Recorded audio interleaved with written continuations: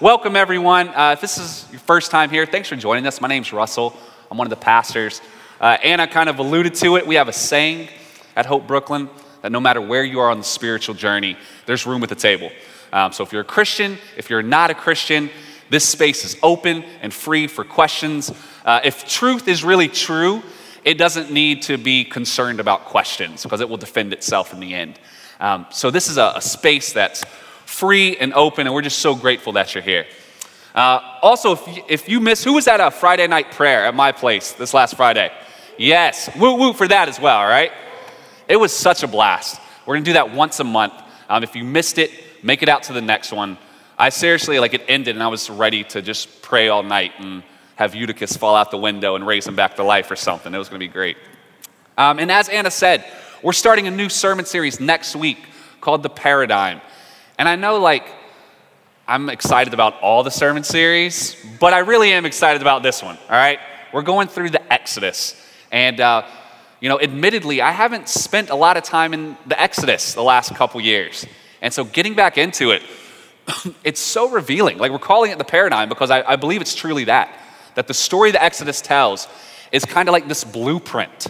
It is the meta-narrative that the way we see God interacting with people in the Exodus, both Egypt and Israel, is how God interacts with us as Christians in the New Testament. And I would posit further, is how you see God interacting with cultures all across the world and through all times and places. And so it really is a series, and specifically next week, that you want to bring a friend to, especially a friend that might not know what Christianity is all about. This would be really a great message for them. All right, guys, we're in our last Sunday of the question series.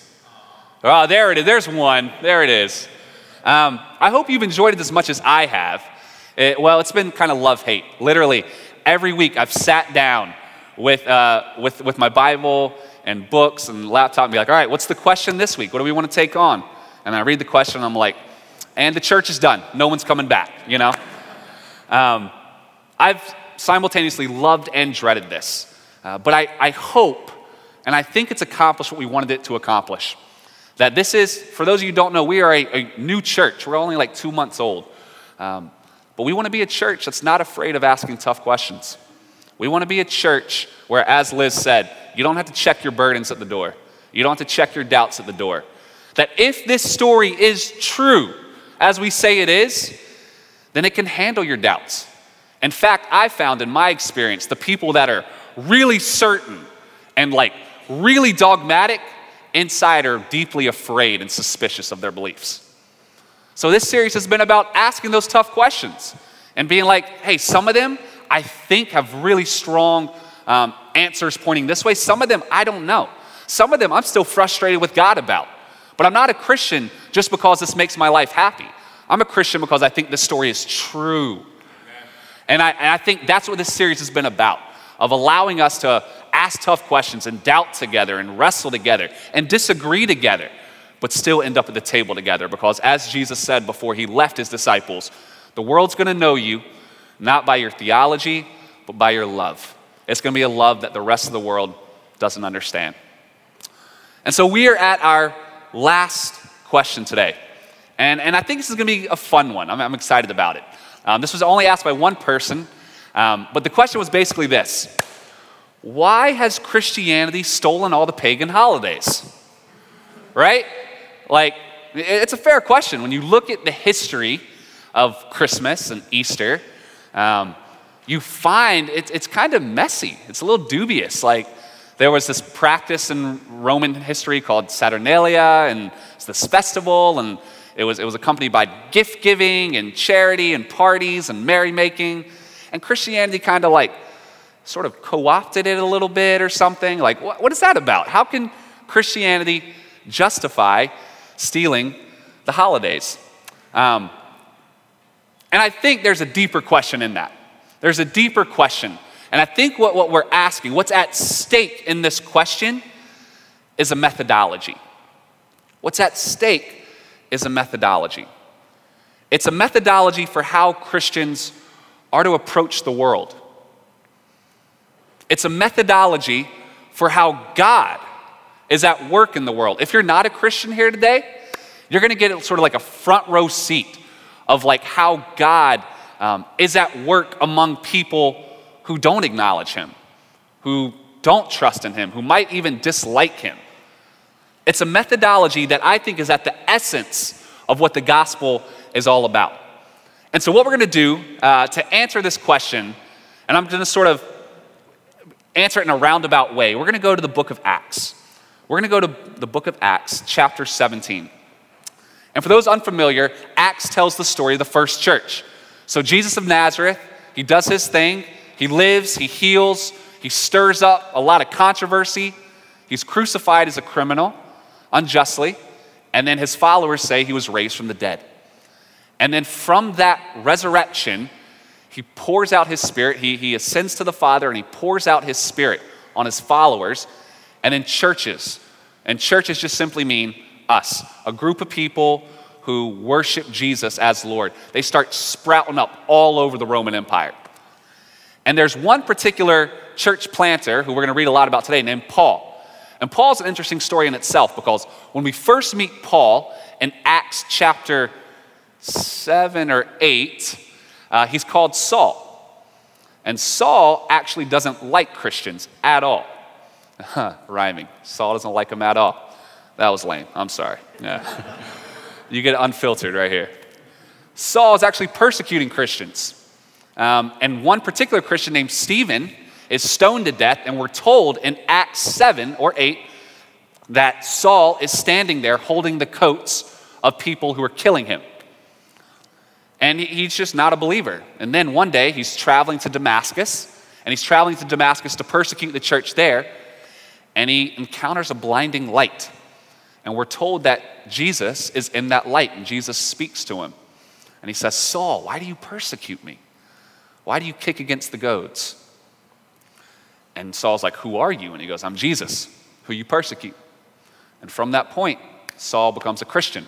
And later on, his name is changed to Paul. And then Paul, who formerly was okay, maybe killed Christians, but was okay with the killing of Christians, now is planting churches of people who are worshiping Jesus. And that's what we get to here in Acts 17. So if you have your Bibles, smartphones, or we're going to put it up here, Acts 17, verses 16 through 34, and Paul is in Athens right now, Athens, Greece. And this is how it reads. While Paul was waiting for them in Athens, he was greatly distressed to see that the city was full of idols. So he reasoned in the synagogue with the Jews and the God-fearing Greeks, as well as in the marketplace day by day with those who happened to be there.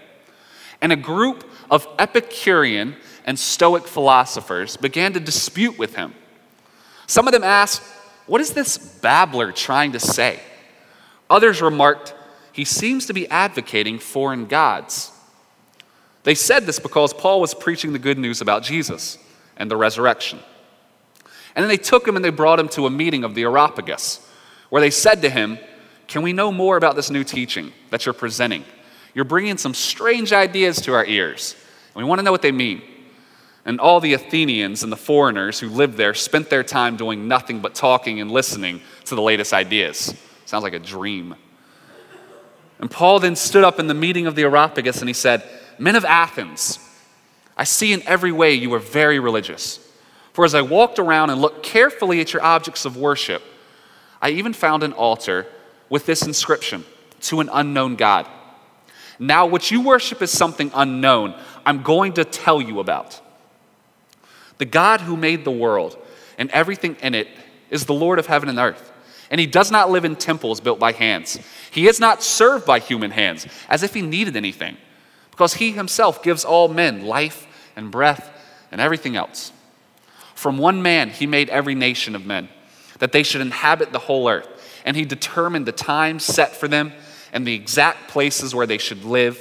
And God did this so that men would seek him and perhaps reach out for him and find him, though he is not far from each one of us.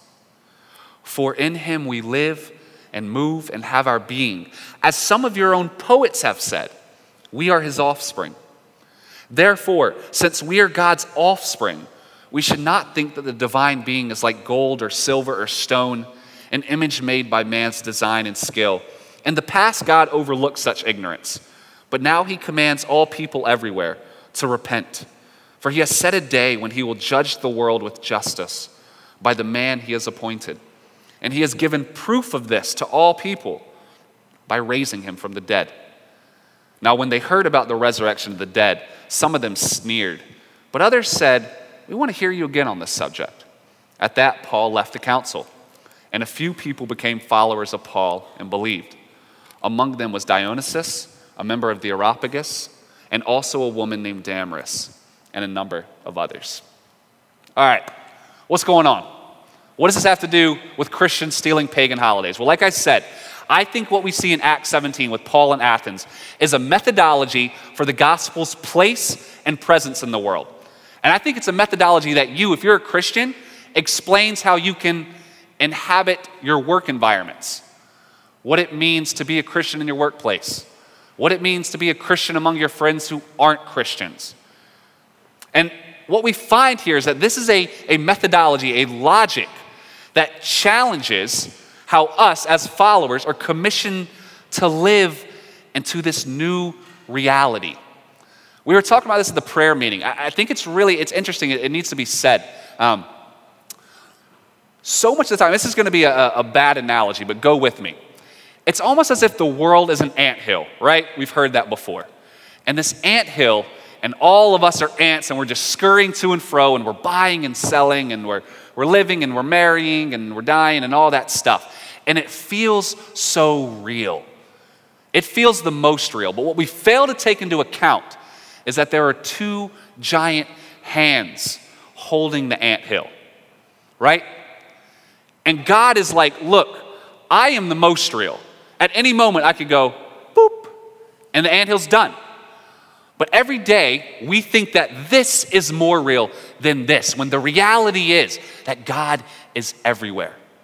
And so we become more real the more we look toward the hands, and we become less real, even ghost-like, the more we turn away.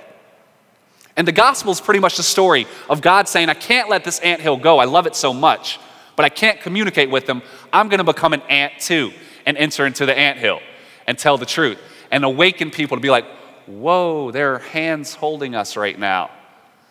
I told you it was a bad analogy, but that's basically what's going on. And I think this is sort of the methodology that we see pregnant in this story. So the episode begins with Paul in Athens, with his spirit deeply distressed to see the city full of idols. So he debates everyone, and they sneer at him as a babbler. They're offended by his tale, but they want to hear more. And you see this constantly. The story of Jesus, it stirs up, it disrupts, it provokes, it churns, it offends and makes angry. But you want to hear more. Why? I would say because it's true. Because within each one of the ants is a residue of the hands that holds it. And so when we hear that story, something lights up inside of us saying, it's a song that I knew long ago, but I've forgotten. And it sounds so familiar, but I'm not so sure about it. So Paul delivers a sermon at the Areopagus. And what's so fascinating about this sermon is what he says, what he does not say, and how he says it. And I think that's what sort of explains this methodology. The methodology behind what Paul says, what he does not say, and how he says it is illuminating for us when we consider how Christians can co-opt pagan holidays and sort of make it their own and say, hey, it's still really sacred and still really holy and they're still really good things. So let's go through that, all right? So the sermon starts. Paul's delivering his talk at the Areopagus, and he goes, Athenians, I see that you are religious in every way. For going through your city, I observed your objects of worship, and I found an altar with the inscription, to an unknown God. What therefore you worship is unknown, this I proclaim to you. What does Paul do in his first line? It's absolutely incredible. What does he do? He affirms them. He affirms the Athenian lifestyle, at least a part of it. He goes, I see you're religious in every way. Now, here's what you have to understand about this. Paul is a Jew, right? They have 10 commandments, which are kind of like central to who they are as a Jewish identity. And number 1 is that you will have no other gods except for me. And number 2 is that you will not make an idol, a cast image of me, because I can't be represented. At the heart of what it means to be Jewish is an abhorrence of idols. And we know that, right? Because the story begins and it says Paul is walking around Athens and his spirit is deeply distressed because of the idols. That's the whole reason he started talking, because he couldn't stand all these idols. And yet the first thing he says when he approaches these Epicureans and these Stoic philosophers is, I see you're religious. And that's a really good thing. He praises them for their idolatry. It would be like, the extreme example would be, say I ran across a group of people in Brooklyn who are worshiping their gods by sacrificing their children, right? I said it's extreme. And there's just like this visceral, like disgust. But if I want to tell them the good news of Jesus, I start by saying, hey, this desire to worship, that's really good. I praise you for that. Do you see how radical that is for Paul? And especially, we don't have to look too far in our own fractured environment to be like, what would it look like to start a conversation by praising someone who I detest most of what they're about, but finding something good in them and calling it out? That's what Paul does. He starts by saying, hey, look, worshiping is a great thing. It's in accord with our nature. Now, you're worshiping a few too many, but we'll get there. We'll get there. Let's start by saying worship, that's awesome. Great job, Athenians. I remember one time I was in an Irish pub in Queens, which if you know me, I have like a sixth sense of locating Irish pubs. It's pretty great. Like we're just walking down and be like, oh, 2 blocks north, 1 block east, there's a McConaughey's, you know? And I was at a pub and I was talking with a guy named Simon, who was an Irish guy. And he was like, well, what do you do? I was like, I'm a pastor. And his eyes got big and he goes, you're a pastor? You gonna go confess your sins for drinking after this? And I go, well, Simon, actually drinking's not a sin. And his eyes got bigger. He's like, drinking's not a sin? I'm going to your church. And then he looks at the bartender who was also Irish. And he goes, Paul, did you hear that? Drinking's not a sin. Let's go to his church. Now, what's going on there, all right? I start by affirming a part of his lifestyle. It's important to him, right? Now, I might have some questions about how much he's drinking or what his relationship with alcohol is, and we'll get there. But first, he needs to know that the Christian church is not about slapping you on the wrist. But first, you need to know that, there's a part that God actually is really happy when a group of people come around a table together with food and drink, and they raise a glass to one another and they go, you, I love you, I salute you, I honor you today. He really loves that. That's actually the image of the new heaven and the new earth. It's a feast. I don't know if you know that. All these images of golden streets and harps and all that, I'm not really into that. But the Old Testament and New Testament, you see described as the new earth as a feast where wine drips from the rock, where there's food, where everyone eats together. That's what is central to who God is. So what I did with Simon at first was hey, let me affirm a part of your lifestyle. We'll get to the questions later. But first of all, you need to know that who you are, there's good in there. So that's the beginning of Paul's methodology. He begins by finding where the God of creation, of their creation, the Greek creation as well as his creation, is at work. When we come in, friends, and we dismiss a person's culture, we dismiss a person's entire reality, and there might be some serious drawbacks to their worldview or to their beliefs. There might be some serious questions, but when the first thing we do is dismiss them, we're not behaving with this in accordance with this methodology. We're not behaving as Paul did. We're not behaving as Jesus did, and we'll get there later. So what you see Paul do first is he affirms. He finds something to affirm. Second, he uses their words. He uses their words. He uses language that Greek Epicurean and Stoics would understand. So it's in the first line. He goes, "Men of Athens, I see how very religious you are in every way." You wouldn't pick it up unless you're in the Greek, but luckily, I was in the Greek. So, religious, the word for religious, he uses is deis daimon. Deis daimon, I think it's up there. Now, why that's interesting, that word is used exactly one time in the entire New Testament, right there. It's a very Greek word. Sebamai is used tons of times. And sebamai means the exact same thing. It means very religious, devout, worshipful. Now, why did Paul use the word deis daimon instead of sebamai? Well, because he's talking to Greeks. They would know that word. They would actually understand that word. Sebamai is a Jewish way of saying religious. He's not talking to Jews. He's talking to Greeks. And actually, daimon is where we get the word demon. But it doesn't have that negative connotation at the time. At this point in history, it simply means like spirits or divinities. So he's saying, I see that you're very religious.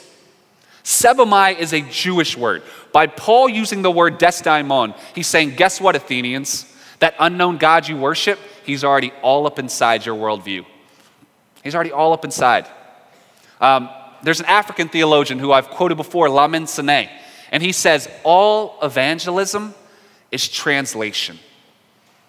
Everything about announcing the gospel, both with our words and our actions, is translating it into the language of the people we're trying to announce it to.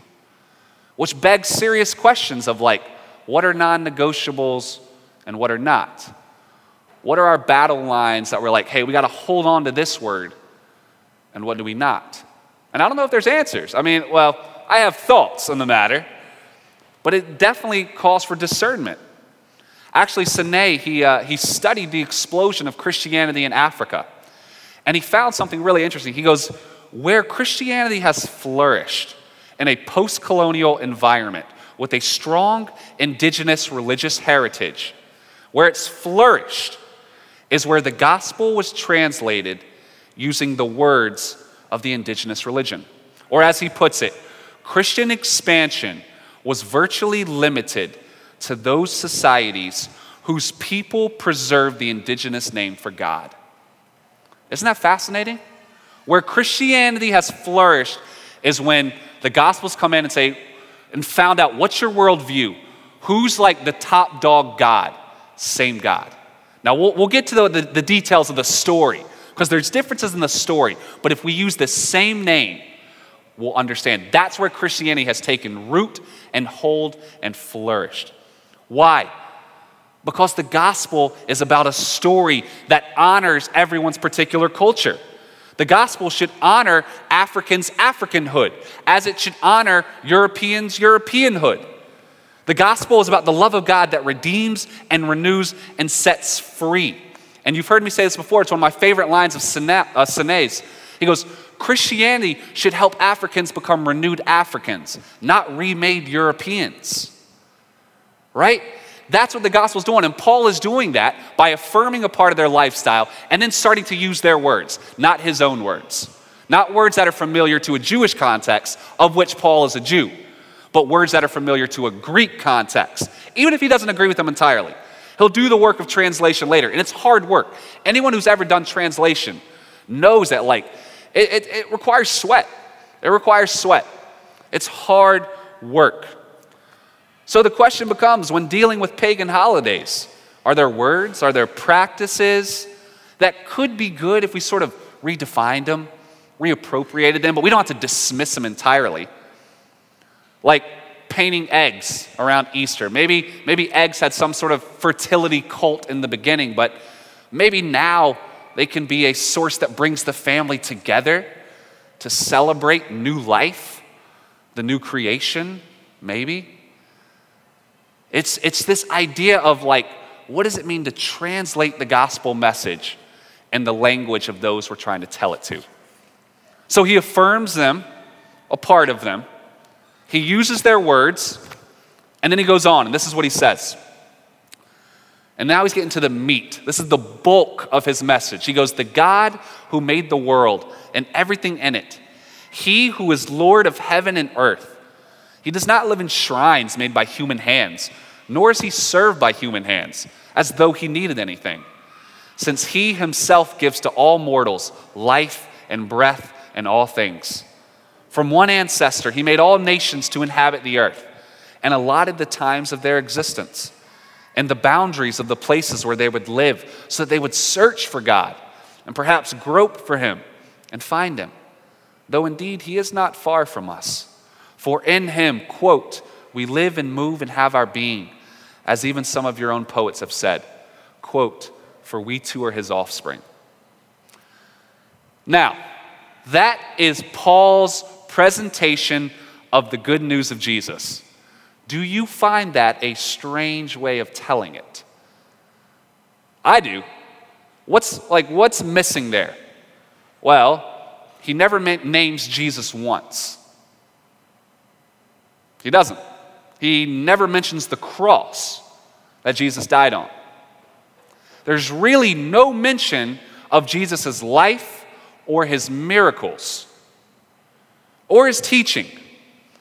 This is a very philosophical explanation of the gospel. What's he doing? He's framing the gospel story in Stoic clothing. And Stoicism was a philosophy, it was a worldview. He's framing the gospel story in Stoic clothing and even quoting their own poets. He doesn't quote the prophets, which if you read elsewhere in scriptures, Paul constantly is saying, Jesus has already been foretold and prophesied in the Old Testament. He doesn't quote the prophets, he quotes Stoic poets. In him we live and move and have our being. We too are his offspring. What is going on here? This is a Stoic philosophical argument, tweaked a little bit. Now, I don't expect many of you, maybe you surprise me, I would love that, to understand sort of Stoicism. But essentially, Stoicism was premised on this one idea called the Logos.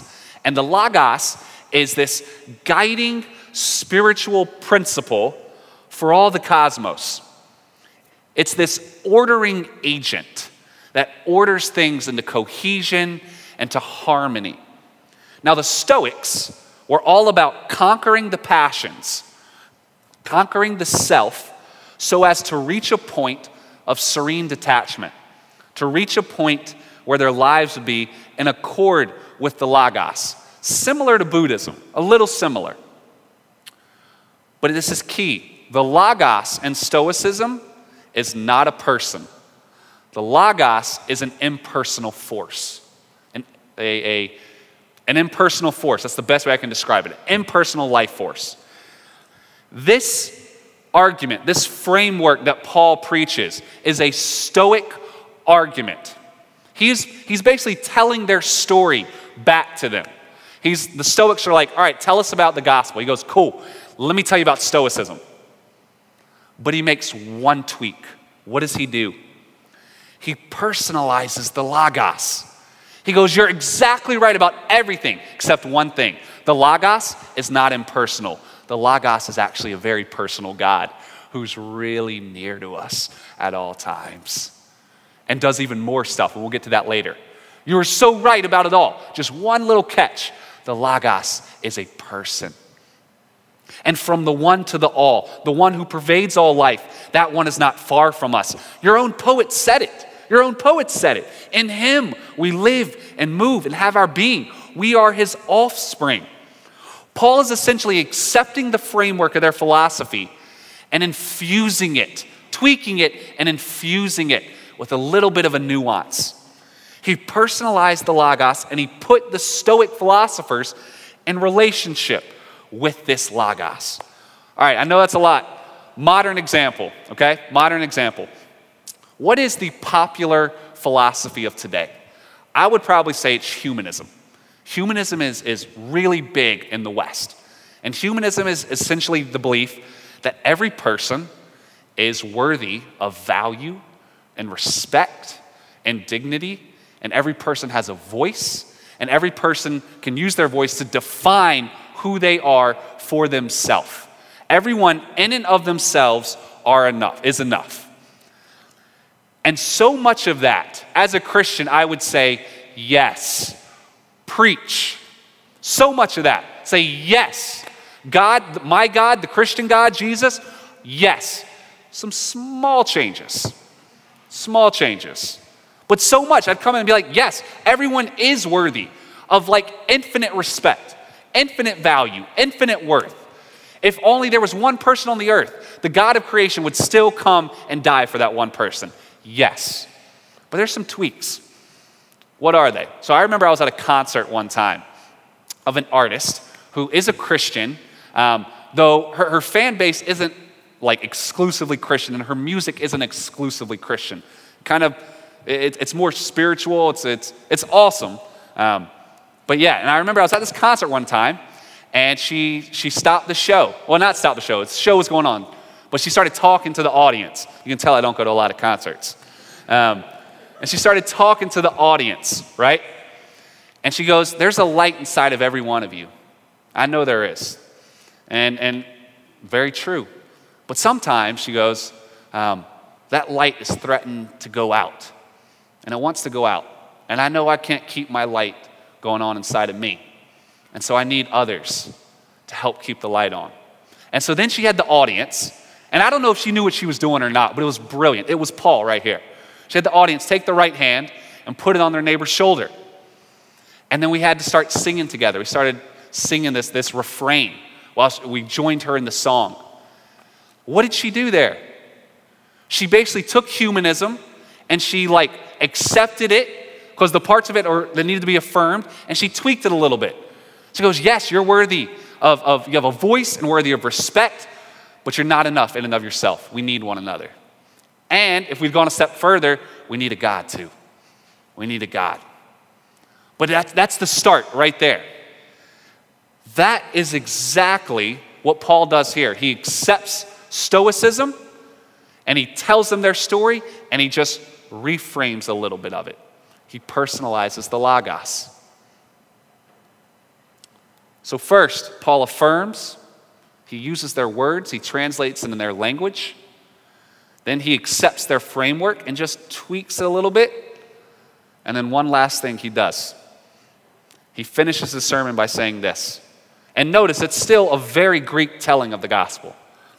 While God has overlooked the times of human ignorance, now he commands all people everywhere to repent, because he has fixed a day on which he will have the world judged in righteousness by a man who he doesn't name Jesus, he just calls him a man, who he has appointed.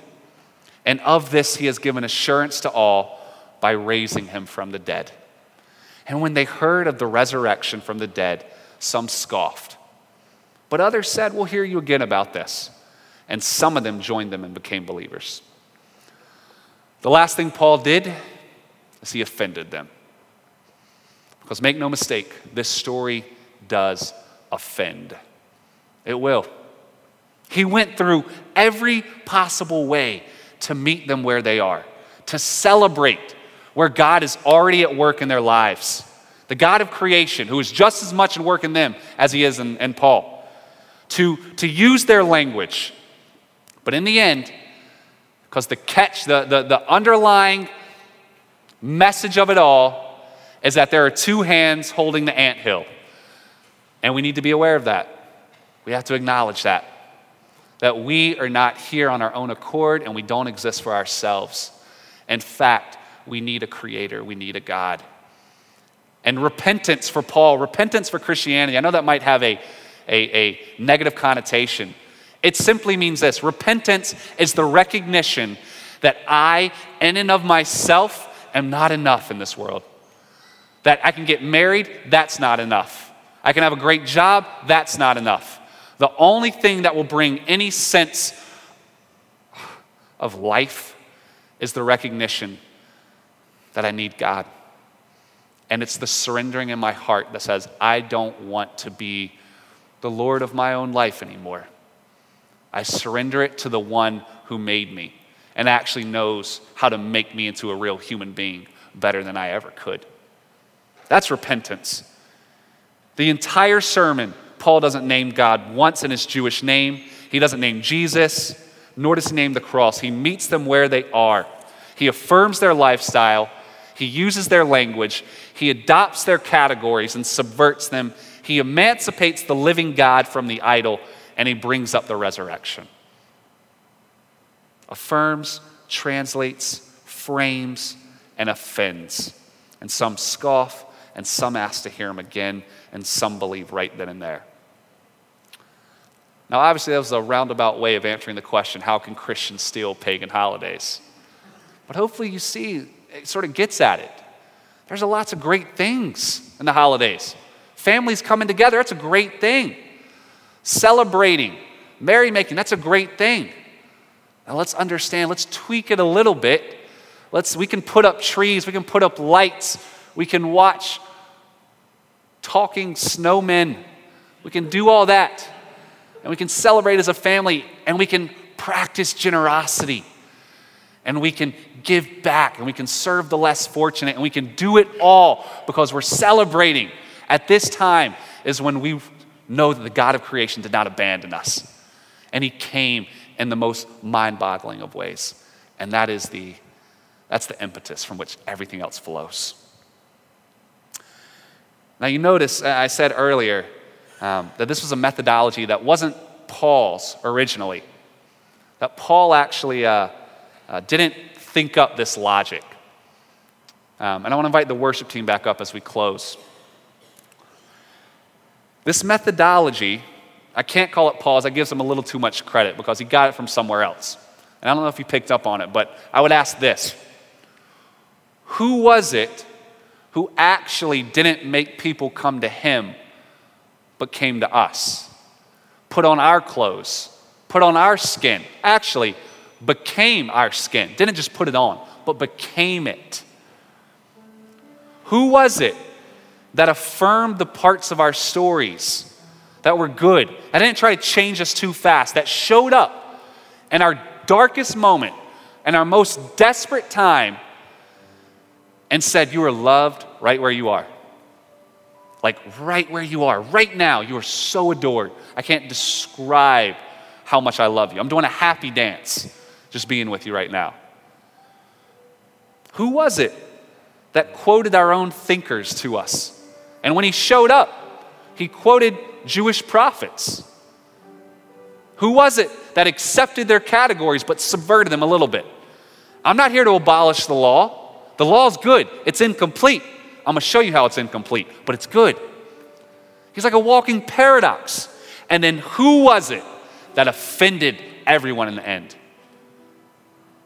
Because he died. He accepted death. And the Messiah would not accept death. The Messiah is coming in force. The Messiah is coming in violence. Not the way you think. I am the Messiah. I'll accept that name, but not the way you think.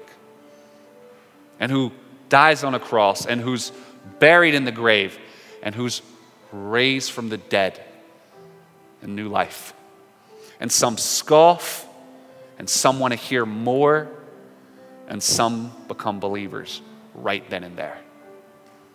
The logic of the Logos, the God made flesh, Jesus. Will you join me in prayer?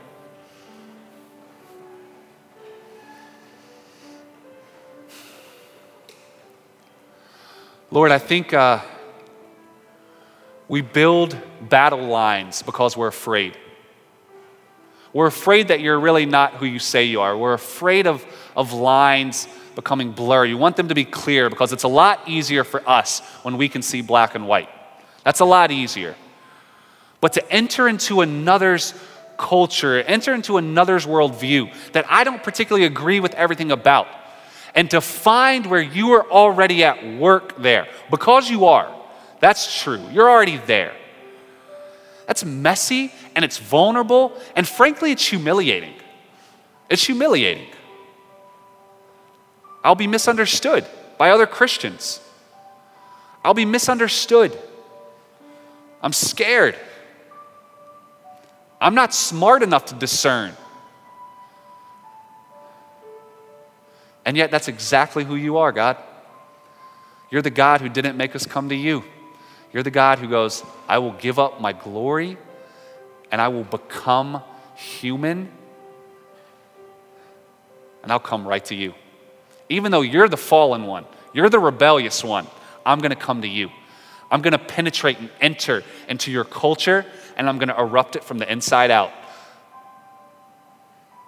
Life has dawned into the darkness and the darkness has not understood it and nothing can stop it. We are humbled by your logic, Jesus.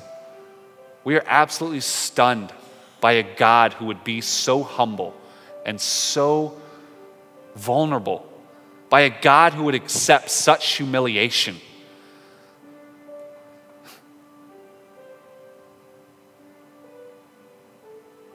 Lord, I pray for everyone in this room. If there are people here who are sensing a stirring on their heart, whose eyes are opening to the reality that you are who you say you are, that you've not come to destroy the world, you've come to set it all free. That even in that process of surrendering, of saying, I can't do this, I need a God, that is actually the beginning of freedom unimaginable. That you have not come to be a tyrant, you've come to serve. You've come to be in relationship, and you've served through your own death and resurrection. If there are people sensing that stirring, Lord, I would ask right here, right now, that they would just relent, stop fighting, and yield. That they would know that we're not Christians because it makes our lives happy. I can find many other beliefs that would make my life happy, that would give me what I want. There are many things about you, Jesus, that I don't understand. There are many things about this story that I don't like. But I'm not a follower of you because it makes me happy. I'm a follower of you because you've erupted inside of me. Because I see your hands all around. I see the truth of your story. My heart has been melted by a God who would die on a cross. So give us courage, Lord. Give people courage to yield to you right now. To say, all right, Jesus, let's give it a shot. To throw away pride. To throw away all sources of fear. And just open their hands towards you. And Lord, for those of us here who are followers of you, we know it doesn't get easier. Every day we wake up and we surrender anew. But I pray that people would start thinking through that if this is your logic, if this is how you interact with the world, that if you're not afraid of being contaminated, that you would give us courage to enter into those environments, into our places of work, which can be cutthroat and ambitious and backstabbing and unfun, frankly, in places and at times. Would you give us eyes to see where you're at work, to call it out, to celebrate, to affirm? Would you show us how to translate your love by our actions? Translate it into the language of our coworkers and our friends, that they would see who you are. Would you show us how to affirm and to accept the framework of the worldviews and the cultures around us, but to subvert them, to redefine them? Show us what that looks like. But don't, Lord, keep us afraid. Don't let us stay afraid and in comfort in this place, because you did not make us. You did not call us to yourself to be comfortable. You called us to yourself to go out and through our lives to announce who you are. So I pray for courage for my friends here, my family. Embolden them. Let them know they're going to make mistakes along the way. That's okay. You're not calling them to be perfect. You're calling them just to be honest, to live truthful lives, to live lives that would not make sense unless you were raised from the dead, Jesus. Lord, thank you for this community. Thank you for a church. May we always be a church not afraid of asking tough questions. May we always be a church where we don't allow pretense, where people are completely free to be who they are here. May we always be a church at the absolute core of who we are is love, sacrificial, unexplainable love, a love that would give up all I have for another, and especially my enemy. For that's who you are. That's your story. And that's what you're transforming us into. Thank you, Jesus. It's in your name we pray. Amen.